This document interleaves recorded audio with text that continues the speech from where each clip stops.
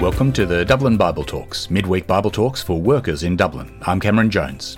There's no secret here, no mystery, not in Christianity. What binds all Christians together, even across that great divide of Jew and Gentile, is the message to the nations that Paul was charged with preaching, and why he was in jail as he wrote Ephesians chapter 3, verses 1 to 13, which we looked at today. And please consider joining us live on Wednesdays from your workplace, 1 p.m. Dublin time on Zoom. It's a simple way of identifying as a Christian in your workplace. Simply use the link bit.ly/Dublin Bible Talks. That's bit.ly/Dublin Bible Talks. Well, friends, the passage we have today is a little odd because it's all in brackets. Of course, they didn't have brackets in Greek. It was all in capitals, and there was no spaces or any punctuation at all when Paul wrote this. But you can see the translators of this passage have indicated that this is in brackets using a dash. And it sort of reads like that, doesn't it? Chapter 3, verse 1 sounds like he's going to make a point based on who he is. And then verse 2, it's like he changes the subject, not really finishing the thought of verse 1. And if you look down, you'll see that he doesn't really get back to that subject until verse 14, which is where he uses the same phrase. 3 verse 1, for this reason, I, Paul, the prisoner of Christ Jesus, for the sake of you Gentiles. 3 verse 14, for this reason, I kneel before the Father. The repetition of for this reason connects those bits, and so what we're looking at between is really what we're looking at today. It's a bit of an aside. For some reason, even after his amazing introduction, Paul wants to emphasise something before getting on to what he is, on his being a prisoner for their sake. So what's so important that the one Jesus sent to people like us, oh yes, they lived a long time ago, they lived in a different part of the world, but they're like us because they were not Jewish. What is so important that the Apostle Paul must stop and say it before he goes on? Well, friends, we find in these verses that the reason is our salvation. Did you notice in the passage as I read it that it's all about him as a prisoner and as a servant? 3 verse 1, for this reason, I, Paul, the prisoner of Christ Jesus, for the sake of you Gentiles. He's being quite literal there. He's not being metaphorical. It's a bit hard to tell what jail Paul is and at what time this is in Paul's life because he's been in jail so often. In 2 Corinthians chapter 11, he says that even compared to the other apostles, he's had far more imprisonments and countless beatings and often near death. Now that's a passage that people who claim that Christianity is about appearing victorious in this age should really read, shouldn't they? Where he's in prison, however, and when he's in prison, it doesn't really matter, because why he's in prison is what matters. He's in prison, look at it there, for the name of Christ Jesus. He is imprisoned, look at it again, on behalf of you Gentiles. Friends, the word Gentile is a very big word. It really means nations. It means everyone in the world who isn't Jewish. Paul is the one that Jesus has sent, and his mission is to the nations. Now, there are people in Australia who support Alex and me here in Ireland. We live entirely off support of people who generously give, people who think what we're doing is important and they give to support it, and some of you do that too. Our Australian friends, however, they might say Cameron and Alex are our missionaries to Ireland. I mean, that sounds a pretty big job, doesn't it? But Paul's work that he was in prison for, getting beaten for, getting shipwrecked and adrift at sea for, risking robbers and wild animals on treacherous roads and going hungry and thirsty and without sleep, it was all being done by him, a Jewish person, for the sake of the rest of the world, for the sake of the nations. And that was very strange because up until now the Jewish people had done everything they could to be separate from the nations. Paul's emphasising that his actions that have led to his imprisonment are not rebellion against God. They're not rebellion against God's King, the Lord Jesus Christ. No, what Paul is doing is actually obedience to Jesus. His imprisonment is because of Jesus. Not because Jesus had deserted him or because he'd deserted Jesus. No, he's there because he is being faithful to the cause of Jesus. But his imprisonment is also for the sake of the nations. because that's what his job is. A job given by Jesus himself to be the missionary to the nations, to all of them, as many as he could possibly get to. Paul is in prison for Gentile evangelism. Friends, if you feel nervous about evangelism, about telling other people about Jesus, because people might not like it, it's not new. You're not the first to feel that. In fact, if people don't like us speaking to them about Jesus, the real Jesus that we find in the Bible, opposition and even hostility, we understand is what we should expect. Why on earth, then, would you do it? Well, that is what the passage is about, because it's all about what Paul calls the mystery, the great secret. We find it in verses 2 and 3. Where it says, "Surely you've heard about the administration of God's grace that was given to me for you. That is, the mystery made known to me by revelation, as I have already written briefly." The word mystery there means secret. The word in English mystery seems a little bit more spooky. It has the idea in it that no one can understand it. But the word that Paul uses here is closer to what we mean in English by secret, something that we know but others don't. Not something baffling that most can't understand, but if you're intelligent enough or special enough, you'll get it. The gospel message is not a puzzle or a riddle that God requires us to work out, and only those who have the knack can get it. Sometimes, in religion, mystery means mysterious, something strange or unusual, as if its obscurity and its ambiguity is what makes it significant, and understanding it is actually not the point. In fact, claiming to understand it is to undermine it, to make it less significant. There was even a class of religion at the time that Paul was writing and earlier called mystery religions that focused on the individual initiation and some kind of ecstatic experience through drink and even orgies. No, that's not what Paul's talking about here. That's not what biblical Christianity is talking about. No, what the Bible and what Paul is talking about is a secret, something that's hidden, not difficult to understand, but just something you don't know because no one's told you about it. But it is something that you can know. You can know it if someone does tell you. It's not found by your skill or your intellect or your wisdom. It's simply by being told, by having it revealed to you. What am I going to eat for my lunch today? What am I looking at right now on my desk? You can't tell, can you? It's not something you can work out. You can only know if I reveal it to you. My asthma inhaler. You couldn't have just guessed that. You needed it to be revealed. That clip that I sent you earlier in the week of The Hobbit, where Bilbo meets Gollum, and Gollum is going to eat Bilbo. But Bilbo says to him, well, how about you don't eat me if I can answer your questions? We'll have a competition. And sort of a best of three. And so they start having riddles. And riddles are something you can work out. That's more like a mystery. But at the end, Bilbo says, "What's in my pocket?" The only way that Gollum could know that is by Bilbo showing it to him. That's what Paul means here when he's talking about a mystery. This is a secret. What was the secret? If you don't know Paul's role as the messenger to the nations, you won't know why he's in prison. It's about this secret. But if you know what God's given him to reveal this secret to the nations, you'll know that's why he's in prison, revealing this secret. But what is this mystery? What is this secret? Verse 2 again, Ephesians chapter 3, verse 2, "Surely you've heard about the administration of God's grace that was given to me for you." Do you know the story of Paul, who was once called Saul?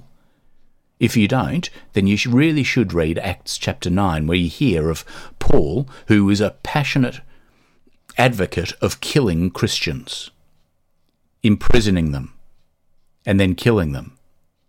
But God revealed the secret to him. and turned Paul around. By God's mercy, by his undeserved favour, by God's grace, verse 2. And Paul was given a particular job to do. God's grace was not given to Paul for Paul's sake, you see. God's grace was given to Paul for the sake of the nations, for the recipients of this letter, including us. Interesting, isn't it, that God's generosity is expressed in giving Paul a job to do. When he received the message of Jesus that saved him, it didn't stop there for Paul. He had a great job to do. When you received the message of Jesus that saved you, it doesn't stop there. We have jobs to do. And God uses people like you and me to spread the news of his grace, to tell people the secret. All Christians, friends, are missionaries. You are Christ's agent in your workplace, in your neighbourhood, to spread the news that rescued you so that it can save others. And notice that Paul sees this not as a burden, he sees it as a gift. What an unbelievable privilege to not only believe, but also be entrusted with the message for others to believe. This stewardship Paul was given involved this secret, this mystery, verse 3, that is, the mystery made known to me by revelation, as I've already written briefly. That secret I revealed about what was on my desk. That secret about the story of the Hobbit in Tolkien's account. That revelation. For ages God had a secret. He hadn't told anyone about the secret. But God has now made it known. He's now revealed it. Like me holding up my inhaler, like Bilbo having that secret in his pocket that we know about, because Tolkien told the story and included us in that secret.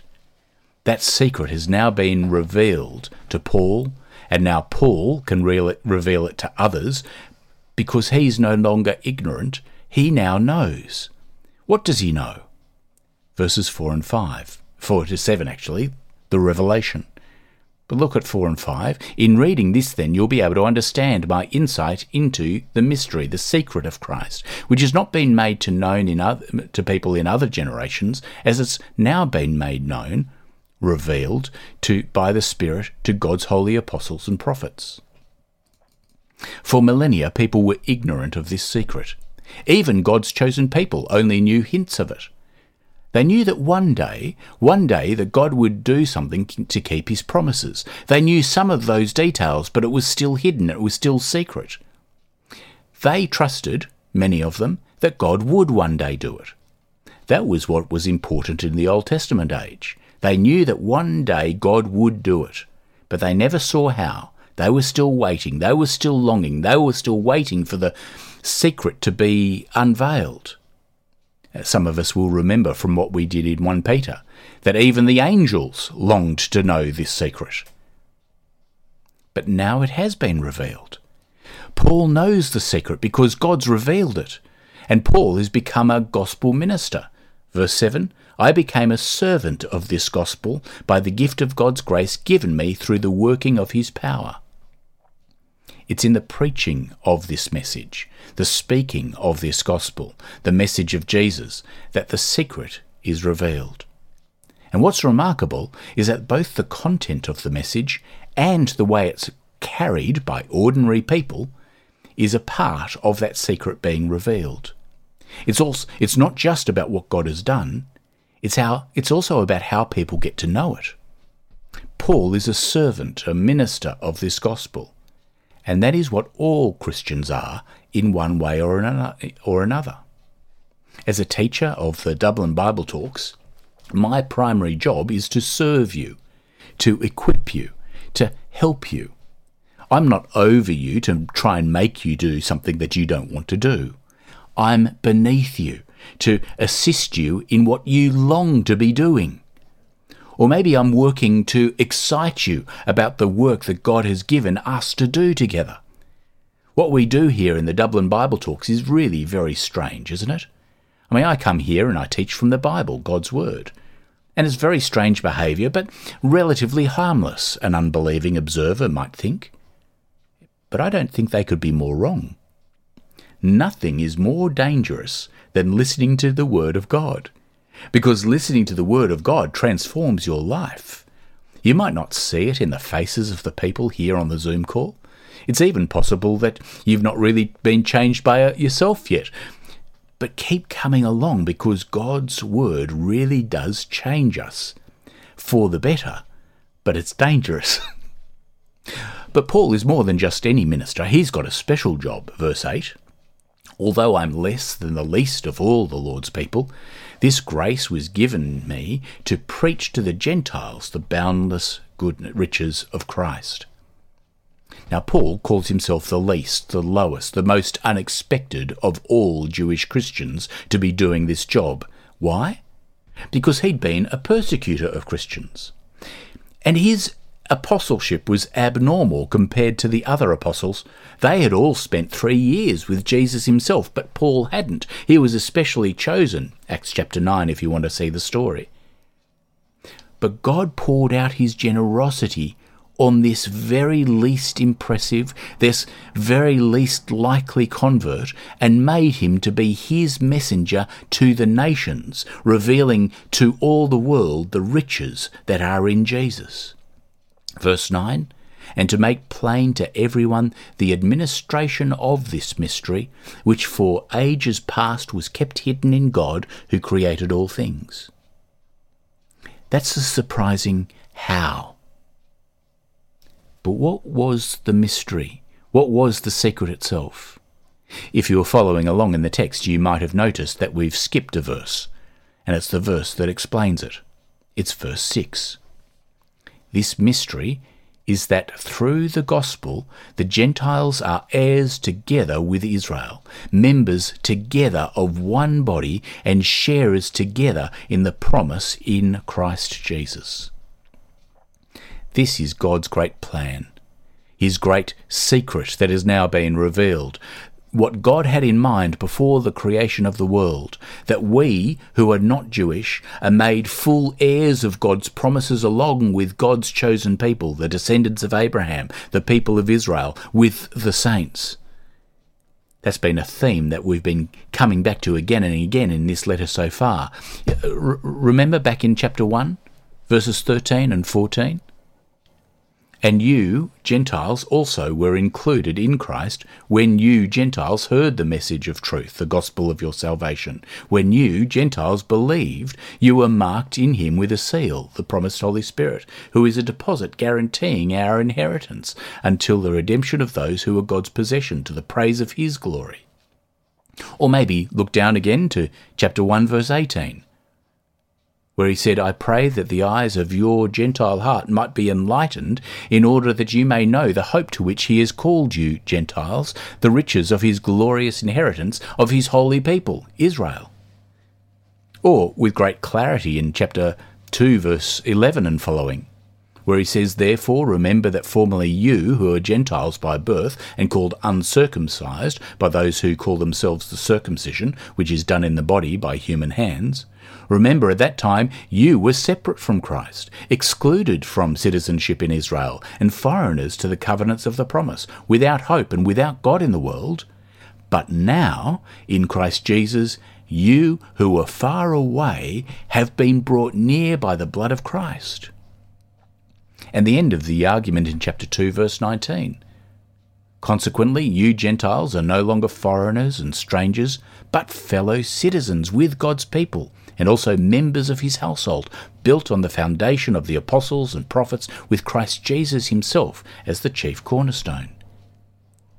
Heirs together with those Jews who accepted Jesus as their Messiah, the King, who have the inheritance of God's promise promised to them over centuries, now revealed and fulfilled in Jesus. But wonderfully, not only for them, not only for the descendants of Abraham who believe, but for people of all nations who believe. That's why Paul's a prisoner. It's for his work bringing the gospel to Gentiles, to the nations. It's so that those kinds of people, so that we could be partakers of the same promise of the glory of God. Not one message for the Jew and none for the Gentile, not one inheritance for the Jew and none for the Gentile. As God has been saying since his promise to Abraham in Genesis chapter 12, verses 1 to 3, the message spoken throughout the whole of the Old Testament, referred to here in verse 20 as the prophets, God's promises were certain but still veiled. They were still secret. But now there are also the apostles, those sent by King Jesus who has come, spreading the message of grace, Christ Jesus who died on the cross for the sins of the whole world and his resurrection. That is the mystery revealed. That is the secret that is now out in the open. There's not one way of salvation for Jews and another one for Gentiles. Not one set of promises for Israel and another one for the nations. No, the secret is out, that it's now open for everyone who believes.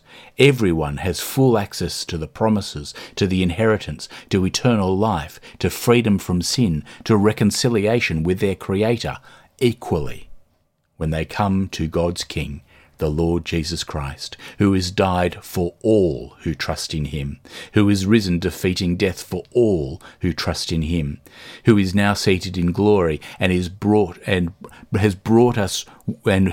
with him all who trust in him, all who hear this secret now revealed and believe in this Lord Jesus Christ, share in this, no matter who their parents were. Friends, even today, if you have an observant Jewish neighbour or friend, the division between you and them still exists. The men still wear signifiers on their heads, a yarmulke, a skullcap. They may not be able to accept an invitation of you to eat at your house because you cook dairy with meat. If you had an Irish breakfast with black pudding, they couldn't eat it with you. If you went to their synagogue, you would see a separation, men permitted on one side and women on the other, maybe a veil between them. You would not, as a man, be permitted to touch a woman, and the women do not sing. You are a goy, a part of the goyim, an outsider, separate. I was reading about whether I, a Gentile, should attend a synagogue on Shabbat. And the advice that I was given was that I could go, but I shouldn't go on feast days, because that's when more people attend, and it's not right that I, an outsider, a Gentile, a goy, should have a seat, and a Jewish person not.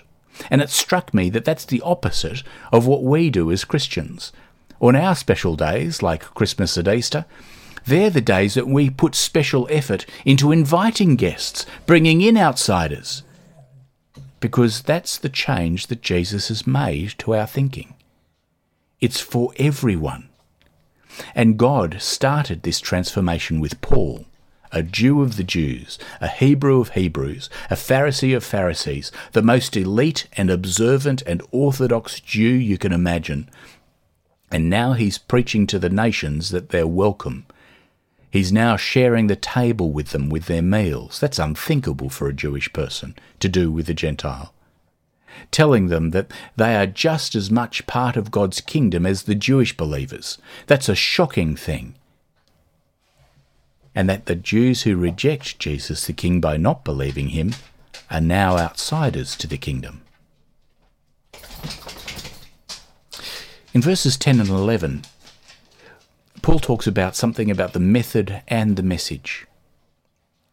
This is what God's plan is, that through the church, verse 10, and through Christ Jesus, this message is going out. Through the church, verse 10, his intent was that now, through the church, in Jews and Gentiles meeting together, note there that he's not talking about an institution. He's talking about Christians gathered together, Jew and Gentile believers together, wherever they happen to meet, whatever building it is. through the church, through Christ's people, the manifold wisdom of God should be made known to the rulers and authorities in the heavenly realms.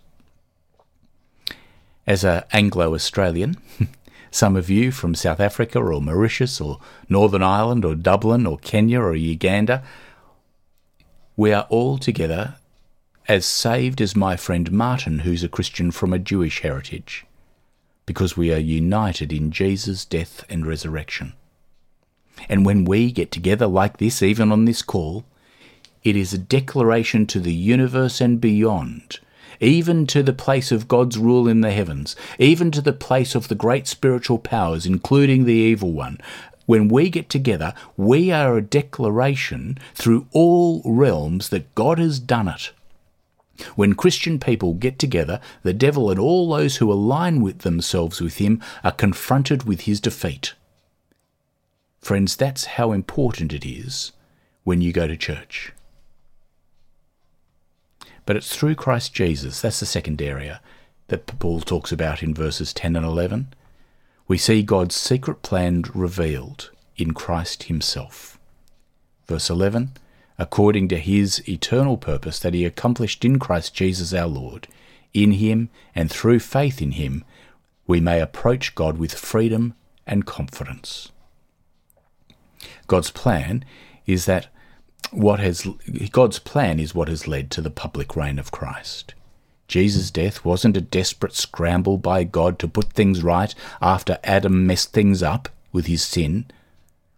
No, before the creation of the world, God had planned that Christ would die for the sins of the world, to bring about the salvation of people from all nations, so that they could come into his kingdom equally and united in Jesus' name, able to call God Abba, Father.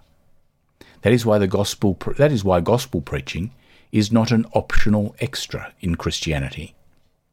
No, this is a message for all people who are Christian to carry.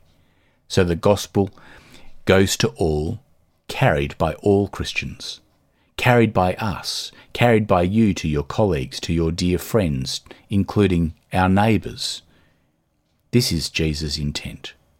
And if you doubt that, have a look at Luke chapter 24, verses 44 and following sometime. As we come to a close of this particular section, we find in verse 13 that as we do this, that suffering for the gospel is no surprise. Paul is in prison for doing this. Verse 13, I ask you therefore, don't be discouraged because of my suffering for you, which are your glory. The cross of Christ brings us the glory of God. Suffering for the glory of God is the heart of the Christian message. Didn't we see that in 1 Peter? Like Jesus, who went to the cross before going to glory, we go through suffering to glory.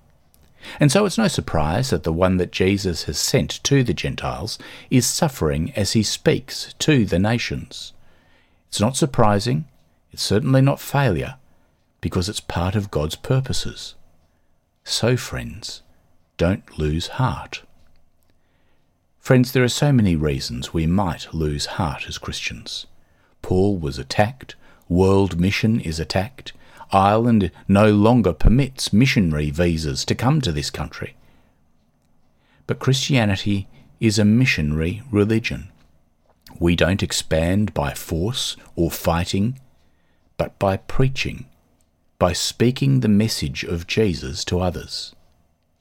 Friends, I would be very surprised if it happened, but just consider, would you be surprised if you were sacked because you spoke of Jesus to a colleague? Just assuming it wasn't because you did it unwisely or because you were rude, but just because you spoke of Jesus as the only way of salvation for those who believed. Just imagine that you got sacked for saying that. That would not be a thing of shame. That would be a thing of glory. I mean, in the past, and even today, Christians have been sacked. And more than that, they've been beaten and persecuted and driven from their houses for sharing the message of Jesus. And that itself is glorious. Can you get your head around that? Honestly, I struggle myself. But in this week, which is included Reformation, the day in which we remember the Reformation, remember the people who were burned at the stake for insisting that Jesus is the only way of salvation.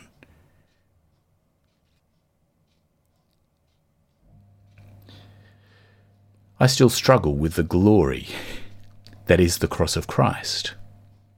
That's why I struggle with the idea of me suffering sometimes for the sake of the gospel. But I shouldn't struggle with it when I look clearly at how I became a Christian, how I was reconciled to God. It was by Jesus' death for me, and then through his resurrection and his ascension to glory. What I need to do, and maybe you need to do as well, is see more clearly the glory of the church and the glory of the gospel that we see in the glory of Jesus on the cross. That is the secret revealed. And as we speak of him, some will be saved, just like we have been. Thank you for listening to the recording of the Dublin Bible Talks. You can join us in real time on Wednesdays at 1 p.m. Dublin time on Zoom, bit.ly/Dublin Bible Talks. That's bit.ly/Dublin Bible Talks.